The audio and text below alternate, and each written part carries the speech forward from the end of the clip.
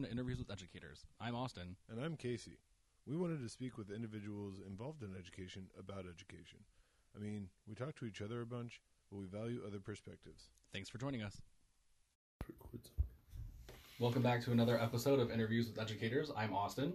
And I'm Casey. And we are here today with our special guest, Dr. Amrita Chaturvedi, the Assistant Professor of Educational Studies at SLU. We were going to ask her a couple different questions. Welcome to the show. Thank you. I'm glad to be here.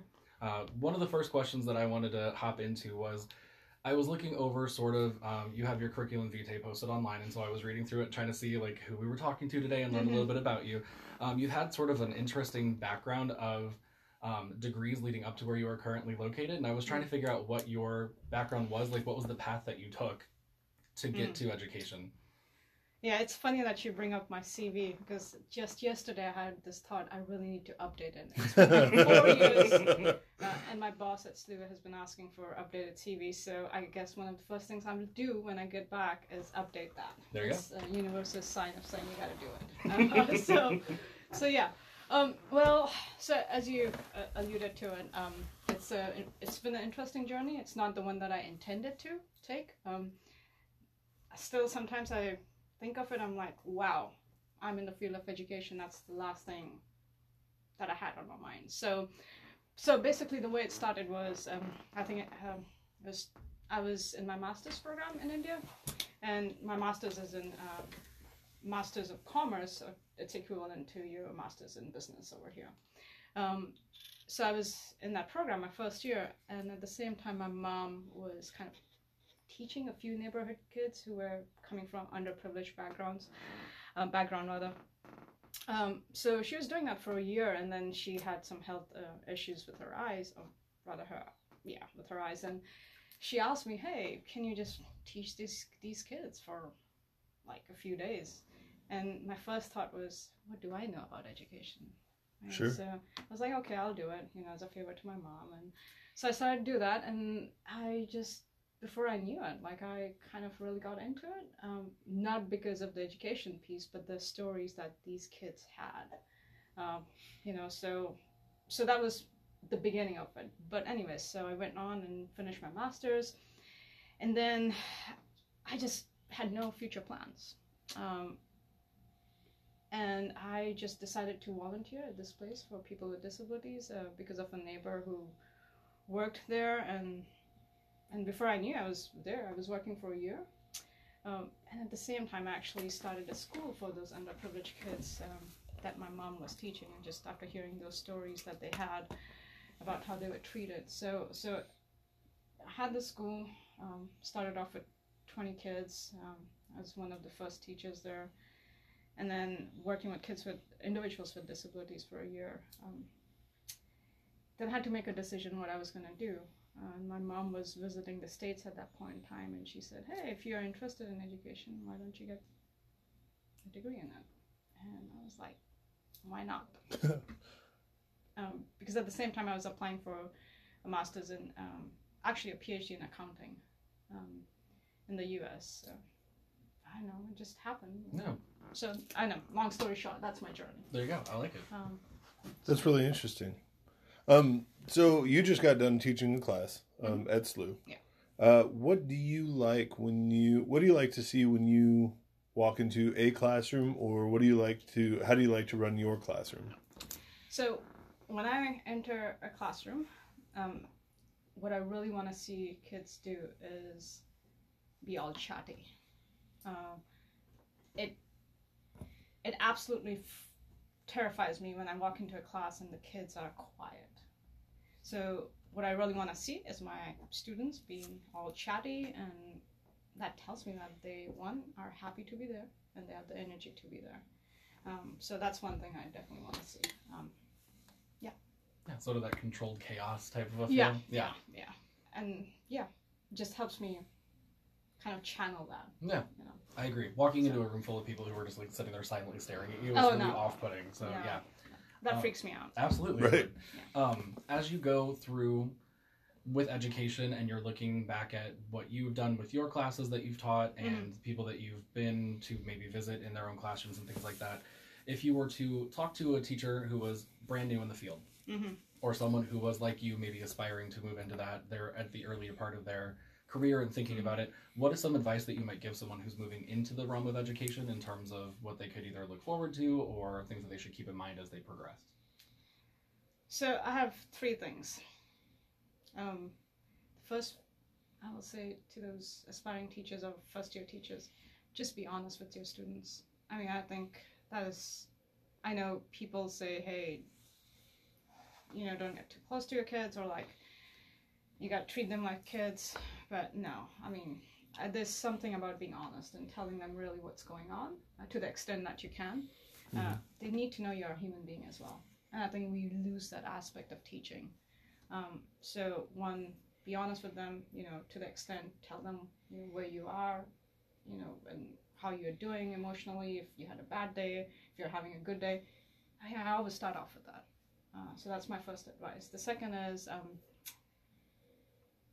you got to treat them with respect and kindness. Like, if you do that, I can guarantee you that you will get the same in return twofold. It's just fine.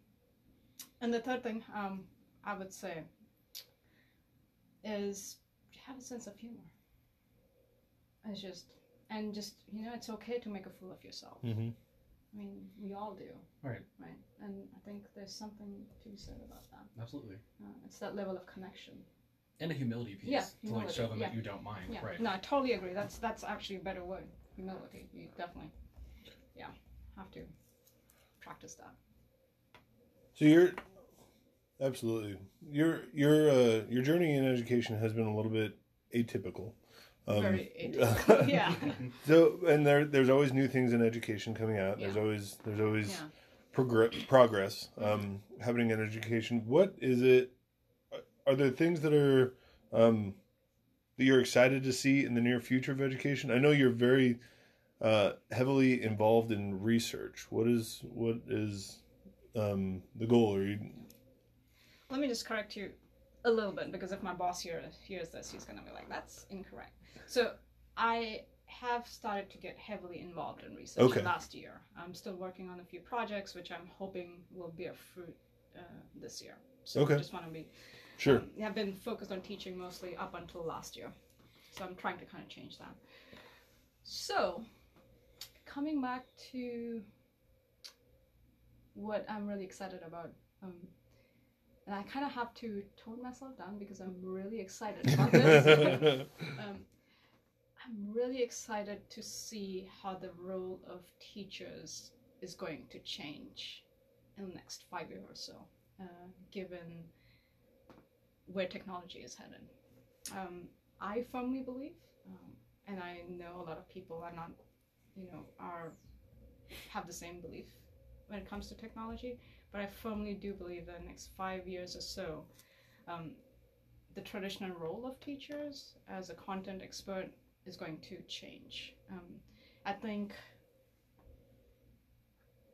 and I hope, and I believe that teachers will probably end up being more of coaches, individual coaches for students, where they are helping them grow emotionally, mentally, physically, and spiritually. I mean, that's just, I really do see that happening. In some ways, we are already seeing that happen, where those needs are not being met of the students, and teachers and administrators are feeling that as well. So I think with more time on our hands with technology and artificial intelligence that can take care of at least some of the content piece, that teachers may actually end up doing that, or will have to do that. And I'm really excited to see how that changes, or that will change. So yeah, that's definitely one thing I'm really excited about. Nice. Is there anything that you can think of that might be happening, like in St. Louis specifically, maybe at SLU or just in our region, that is sort of where you're envisioning that is where education is headed within the next 5 to 10 years? So I can't necessarily speak for St. Louis per se. I know a lot is happening in Europe, and places like China, where we are using artificial intelligence a lot to kind of deliver the content to students.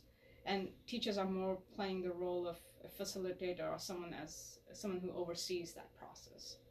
So it is something that is going to trickle into the U.S. in the next 5 years or so, and mainly because education and technology, those two, when you combine them, so education technology is probably going to become one of the biggest businesses, because there's a lot of money to be made, right? So when that happens, I think it is going to filter into the U.S. As well. I mean, it's a capitalistic economy, right? So it's bound to happen. And when you see that happen, then I guess we will not have choice, because that will save money, right? To a large extent, and we can allocate our resources more effectively. So to answer your question, I don't see much happening in the U.S. I know there are places that we are experimenting with that. So MIT is one place where they are doing stuff like that, looking at technology and all that. So it's a matter of time. It's more international right now. Okay. Are there any other programs in the St. Louis region that you are super excited about, either experiencing currently or that you know are like headed down the pike? I honestly have not looked at St. Louis that much in terms of that piece. Like I said, I guess I haven't said that, but you know that personally, Casey. Because of my international connections, I kind of see that. I travel quite a bit, and I do see that happening in conversations with different educators. I've seen that. But bringing it back to a few places in the U.S., there have been moves where we are starting to use robots to deliver content to kids with autism, and also to help them teach social skills. So we kind of have seen that happen a little bit, but to bring it more in a regular classroom, I think it will take a little bit of time, probably like 5 years or so, before it becomes financially feasible to do that. Interesting. You mentioned earlier the resource allocation is a very important aspect of what we have to consider in education. What are some of the resources that you find the most fruitful for educators? Like, what do you think, as far as, would you recommend books or podcasts or anything particular, social media, individual research? Like, what would you tell educators? Hey, this is where you should look for what will help you in your classroom and in your future.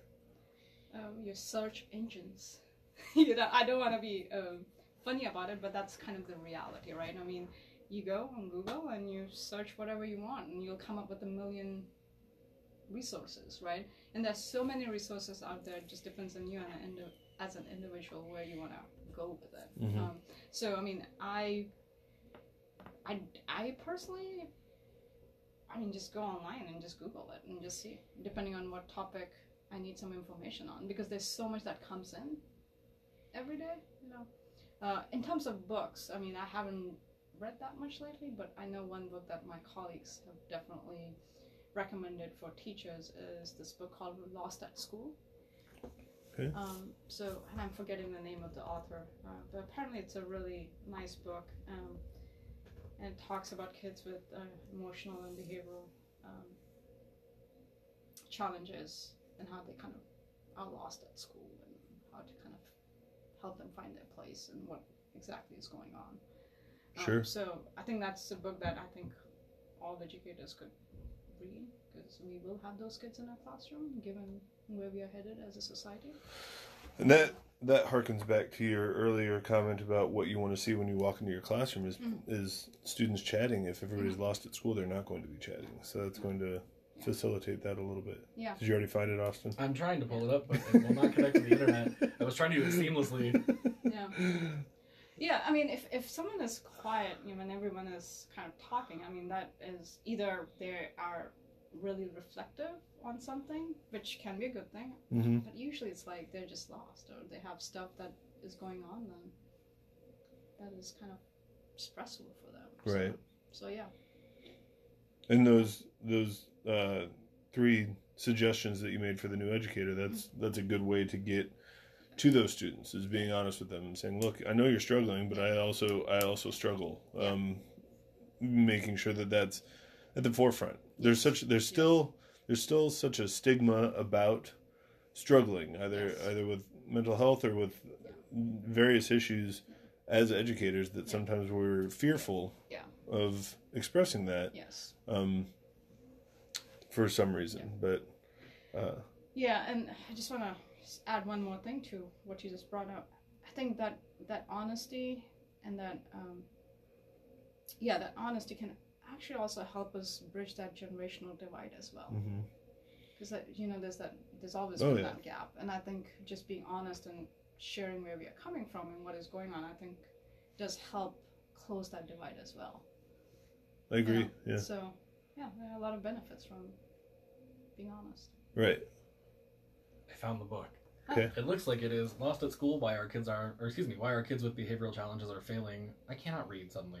Why our kids with behavioral challenges are falling through the cracks and how we can help them, by Ross W. Green. Does that seem like the correct author? I guess so, because like I said, I have not read that book, but Fair. my good colleagues have read that and recommend that book. So.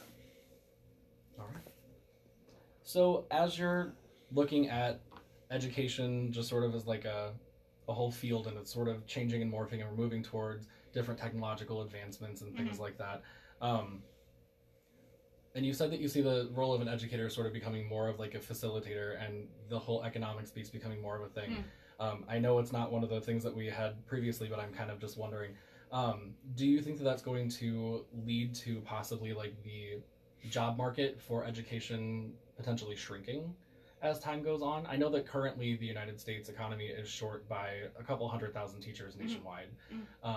Is this something that you can see sort of alleviating that stress that we feel in public education? Or as time goes on, oftentimes what I've noticed is that like pay in education doesn't necessarily increase the same way that it does in other fields, and so those who are best qualified for certain positions often either don't choose education or leave education in pursuit of a better paycheck and things like that. As we move the content expert piece away from the educator themselves and ask them to be more of a guide on the side, facilitator, do you think that's going to result in fewer people picking education as we move forward? I don't know if it's going to be fewer people. I think more people may get really interested in Okay. that. Because then it really does end up being, hey, I really want to help this kid, grow emotionally, physically, mentally, spiritually. I mean that's something that's really fulfilling. Right. With the access we have to technology and internet, anyone can go online and just look up anything we want to, which is fine, right? As a teacher, yes, my goal will be to help them understand how those pieces of information or that knowledge connects in a wider world. So that itself is going to change. But then also the ethical and the moral side of it, which also is connected to our well-being, right? So we will be talking about content, but in a different way, and how it relates to us as a human being in the larger society. Okay. And that includes our well-being, because that is one of the biggest challenges that we are facing in this century. And education is the backbone of our society. And if we don't change our focus, I think it's going to have repercussions. We already are seeing that. So I don't know if that answers. No, it absolutely answers the question. No, 100%. In terms of the whole like wellness of the individual, what do you specifically do in order to sort of keep yourself on track with what you're doing and nice and balanced?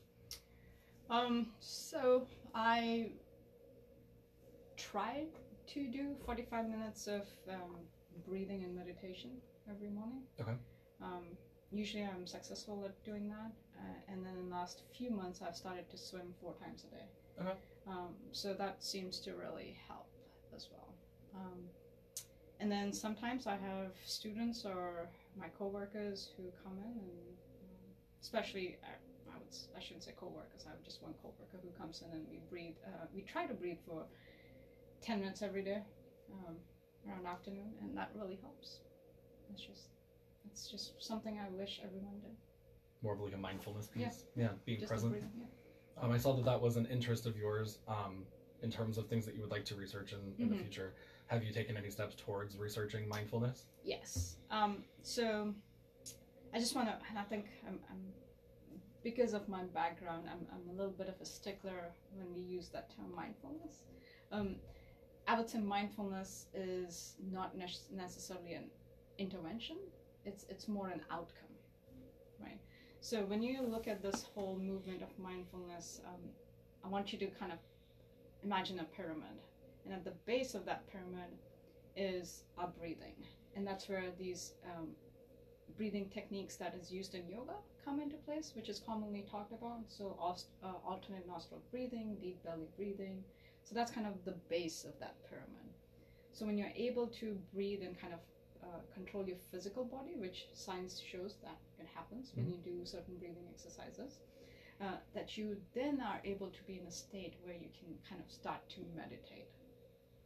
And then once you're able to meditate, then you become mindful of things around you. So it's an outcome of those two previous exercises. So I mean, that by itself is something that I'm kind of working on with a colleague and writing that piece up.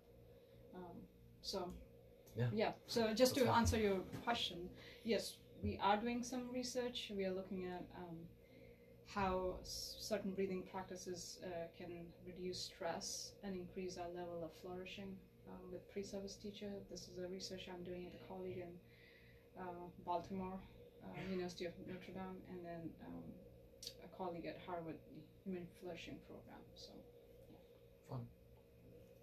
Fun. So taking those things into account, and with the evolution of what education is going to look like within the next 5 years, do you think that those practices or aspects of those practices are going to become more on the forefront of education? Do you think that's going to be something that we help our students develop, those skills that we help our students develop a little bit more?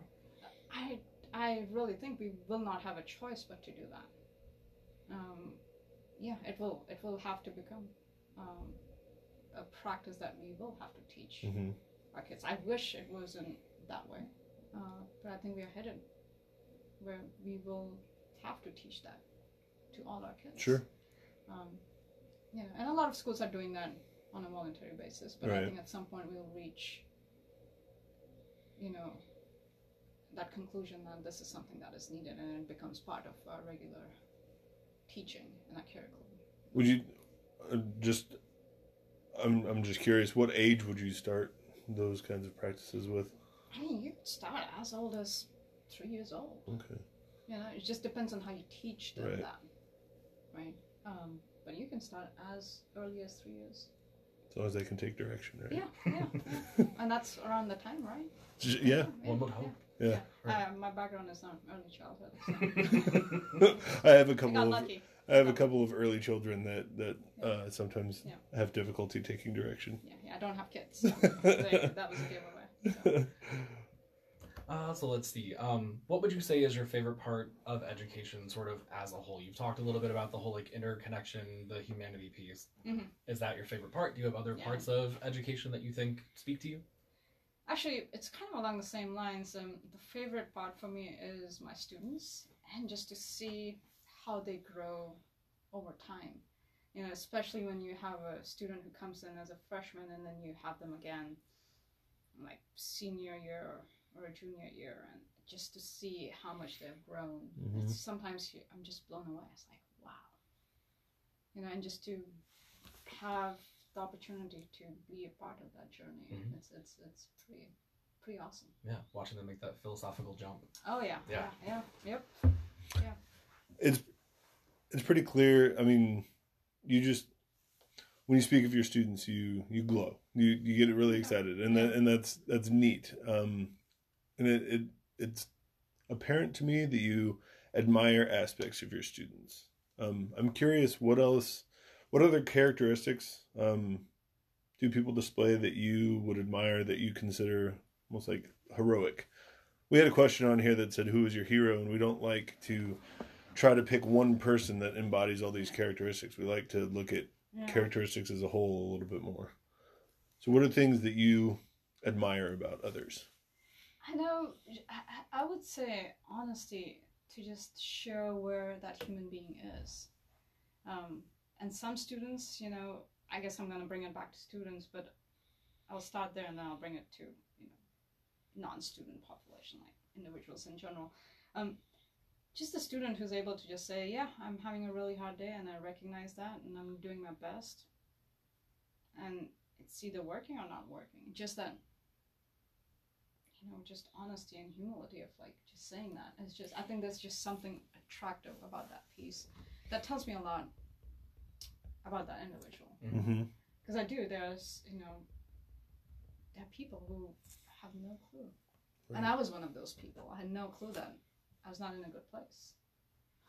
So I think if I was looking at that question, like, who's your hero? Because you guys did. And I could not come up with an answer. But sitting here talking to you guys, I just realized my heroes are my students. Like, they really are. Yeah. And it's because they really teach me a lot about life. And they show me, they're a mirror for me. Like, where I was, where I am, and where I can be. Like, so I would say just,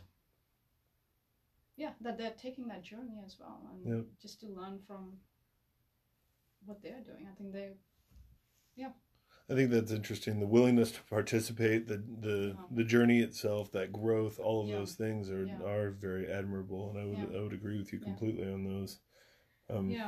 Those characteristics. Yeah, you're giving me a lot to think. Seriously, like it's funny. Sometimes you don't realize certain things till you like hear someone say something, like you said, right? In terms of hero, and it just struck me that's kind of It's kind of why we started this, actually. Yeah. We had a whole conversation that somehow got on the topic of like, what did you enjoy most about like becoming a teacher? And my answer was like, I think for me and for a lot of people that I've spoken with, the best part of going to college for education wasn't necessarily the books that we read or our observations that we did or anything like that. It was the classroom conversations that we had with each other as we were entering education and with the experts who were already in the field. And just that anecdotal piece of getting to know more about the people who are going to be in your field with you and sort of what it's like to have gone through education. Because from this side of the desk as the teacher or as an administrator, it's totally different than it was as a student. Oh, yeah. And I feel like a lot of people who haven't been on this side of things don't fully understand what it is. And you do need that community piece because in so many other professions, it's very easy to say like, I'm in my cube and I'm doing what I'm doing. And then at the end of the day, I'm done. And that's not how education works, because even though I'm a science teacher, my content bleeds over into a bunch of other classes and vice versa. Yes. And my students are humans, like you said, and you have to sort of get that whole, like, you have to be able to vibe with your students and understand like where they're coming from, bridge all their gaps, not only with content, but then like socially and emotionally, and like you said, sort of treating them as a whole person.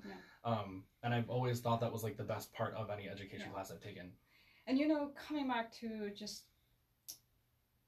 calling them heroes, there's another reason that I'm kind of it's just striking me now. When we were students, I mean, we can always be students, we always are, I guess, but when we were officially going to school, especially K-12, I mean, we knew what we were getting into. We knew what the future was going to be. We had certainty. I mean, that's gone now. Yes. Right? and that's totally gone. There's no such thing as certainty out there. But I look at these students in my class at the college level, like undergraduate, and they still, even though things are really uncertain, they still have that level of energy and enthusiasm about the world, right? And that just makes me really happy. That gives me hope. I mean, we as adults, I guess I shouldn't say we, but sometimes I really do get hopeless about where we are headed, you know? But then you walk into the classroom and you see these kids like doing all these amazing things, and it's just like, wow, that's good. Yeah. Right. You got hope for the future. Right. And that excitement is contagious. You can't help but really feed off of that with those students. So sort of kind of along those same lines again. I know I keep asking lots of questions. No, I love this. I love talking about this. It's one of the other questions that we had on here. So you were talking about like meeting with your students and sort of like getting a bunch of energy from them, and that you sort of view them as having heroic potential and that whole piece. What do you hope to leave as your legacy for them on the other half of that conversation? So what you get from them is awesome, but what do you hope to impart to them? You know, I've never thought of this before up until kind of this point in time. I would think that the one thing they take away from that is that they recognize that it gets better, that things are going to be difficult sometimes, but it is those difficult times that teach us the most. And I remember saying this to one student a while ago, and let me remember how I said this to her. When things are going good, always live in the moment. And when things are going bad, think about the future. I like that. Right, and I think that's, yeah. So I just hope that they recognize that piece. And just that things get better. That's good. I like that. Yeah, I know. I'm like, I want to put that over my door. Yeah. And I think we do the opposite, right? I mean, when. Oh yeah, you perseverate always, on negative. Yeah, that's I think part of the human condition. Yeah, I gotta remind myself that as well. So. I think that goes for you and for everybody. Yeah. You know, it's difficult to slow down and really appreciate when things are going really well. Yeah. And when they're not, just think about all the things we want to do in the future. Right. Or we will do in the future. Right. So yeah. Amrita, I wanted to talk to you a little bit. You've done a lot of work with special education with the special school district here in St. Louis, but you've had experiences nationally and internationally. Mm-hmm. What is the role of special education in larger education, and how do you see it addressed differently locally than nationally or internationally? Just for the record, I just want to clarify one thing. So I don't necessarily have that much experience working with special school district, but that is one of the things that is really different about this region, because not many other places have that in the U.S. I think there's one other place somewhere on the East Coast that has a special school district, so that makes it really different. I do have more experience working internationally in the field of special ed than I do in the U.S. So I just want to make that clear. Sure, thank you. Can you just repeat your question? I was like thinking about. Okay, I gotta correct you. Sure. How do you see the role of special education under the umbrella of larger education? How does that differ locally compared to internationally? So I'm gonna kind of answer that question indirectly, and this is an idea that I've been kind of sharing with my classes last 2 semesters, and I may be digging myself in a hole saying this out loud where it will get public. The first thing I really think we at some point really should think about the term special. Because the moment we come up with the term special, we are already segregating people. Mm-hmm. Right. So I really hope that we come up with a better name. I don't know what it would be and how it will look like. That's kind of one thing that I kind of wanted to put out there, because what we are basically, our push right now is inclusion, right? Mm-hmm. Like, that kids with disability belong, right, in the regular classroom. But by the very nature of the term we are using to define those kids or label those kids with is already, it's like you're already setting them apart.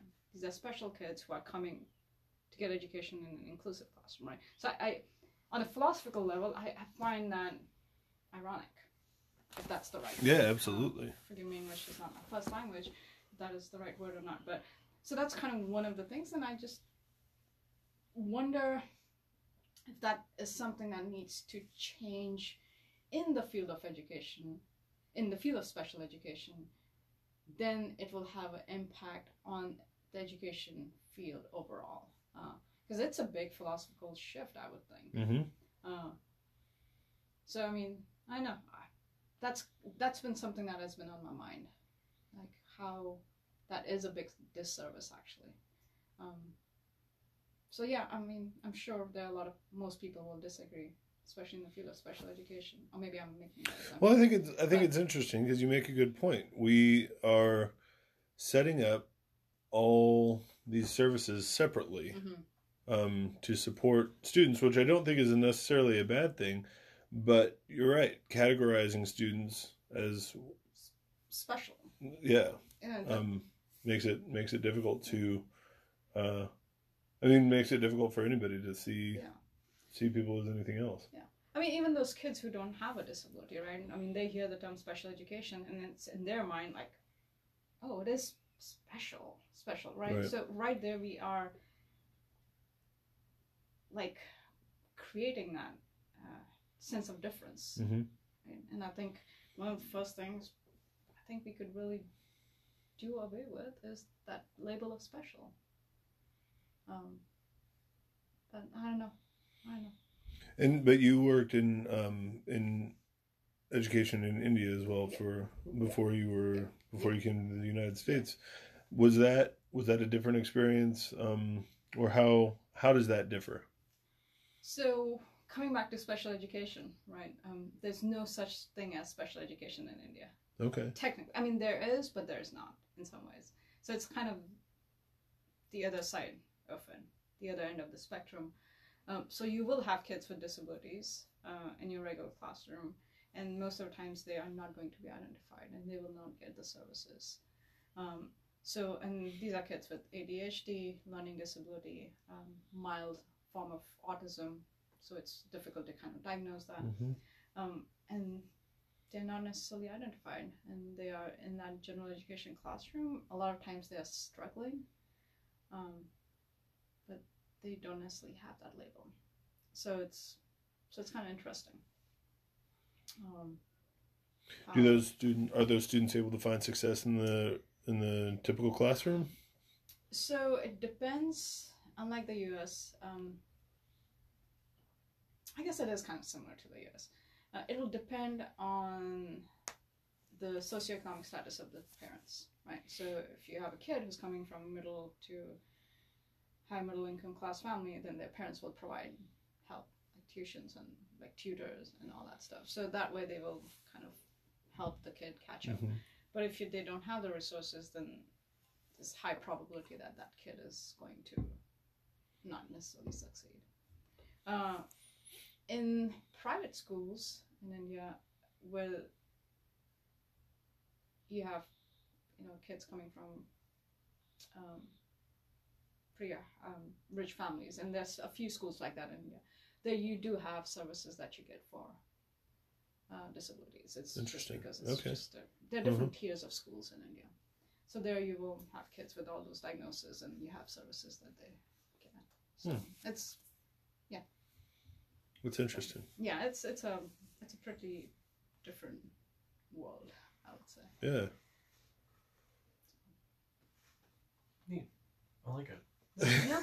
I'd like to get the opportunity to go visit other school systems in other countries so that I could get like a better idea of like what is happening outside of the U.S. because I feel like public education in the United States obviously is different from city to city within demographics and things of that nature, but like the general premise, the general concept seems to be pretty much unified. And I've always been interested in how it's approached by other cultures around the planet. So I'll just have to mention this then. So with my colleague that I've kind of alluded to, her name is Christine Larson, and she works at Notre Dame University of Notre Dame in Maryland.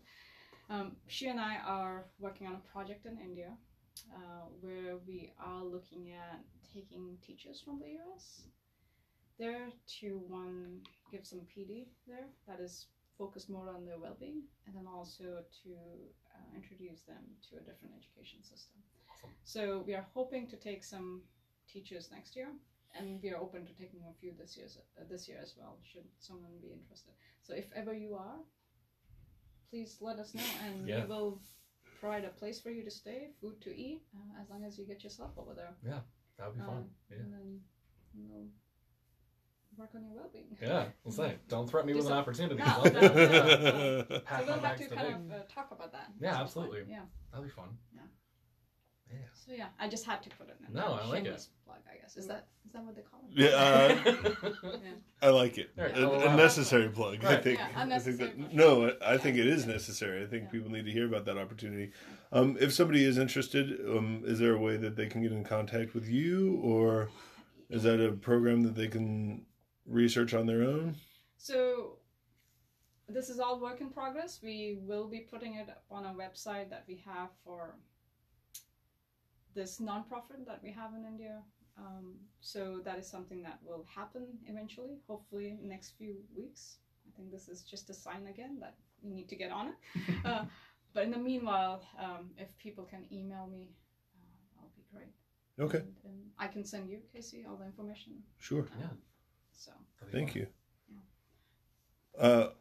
Goodness, we've covered a lot of ground. We sure did. this is good. Yeah, I appreciate your time here today. Is there anything that we didn't ask you that you wanted to mention? There's nothing I can think of. I just want to put in one last shameless plug. I learned that from my students. So you are part of the culture, right? Yep. So one of the things that I want to get the word out there for is that this October we are organizing a conference at SLU. And it's called Education for Flourishing, Promoting Well-Being and Addressing Trauma. It will be open, it will be free for teachers, and should they want to sign up for some PD hours, then there will be a minimal cost for it if they want to get credit or something for that. Mm-hmm. But we are working on the details, and I can send it out to you guys. And Absolutely. Yeah, that sounds really fun. but that is something that we are working on, and I'm really excited about this year. That's definitely exciting. So yeah. But I think that's pretty much it. Sweet. Wonderful. Thank Thank you. you. very much for coming. Yeah. I wanted to make sure that I got this right. When things are going good, live in the moment. When things are going poorly, live in the future. Think about the future. Yeah. All right. Yeah. Think about the future. I like I'll it. live in the Okay. future. I mean, you can You can do- live there as well. I mean, seriously, like, it's all about living in your head, though. Right. Yeah, Right, so you right. can live. Yeah. I mean, I've done that. Absolutely. Yeah. So, Well, thank you so much for your time today. no, thank you so much. This has been fun. It has been fun. Thanks for joining us. Thank you. Bye. Bye. Bye. Thank you for listening. If you'd like to reach us, you could use the Twitter. I am at C. Oliarnik. That is at COLEARNICK. And I'm at Austin W. Ferguson. That's AUSTIN WFERGUSON. Bye. Bye.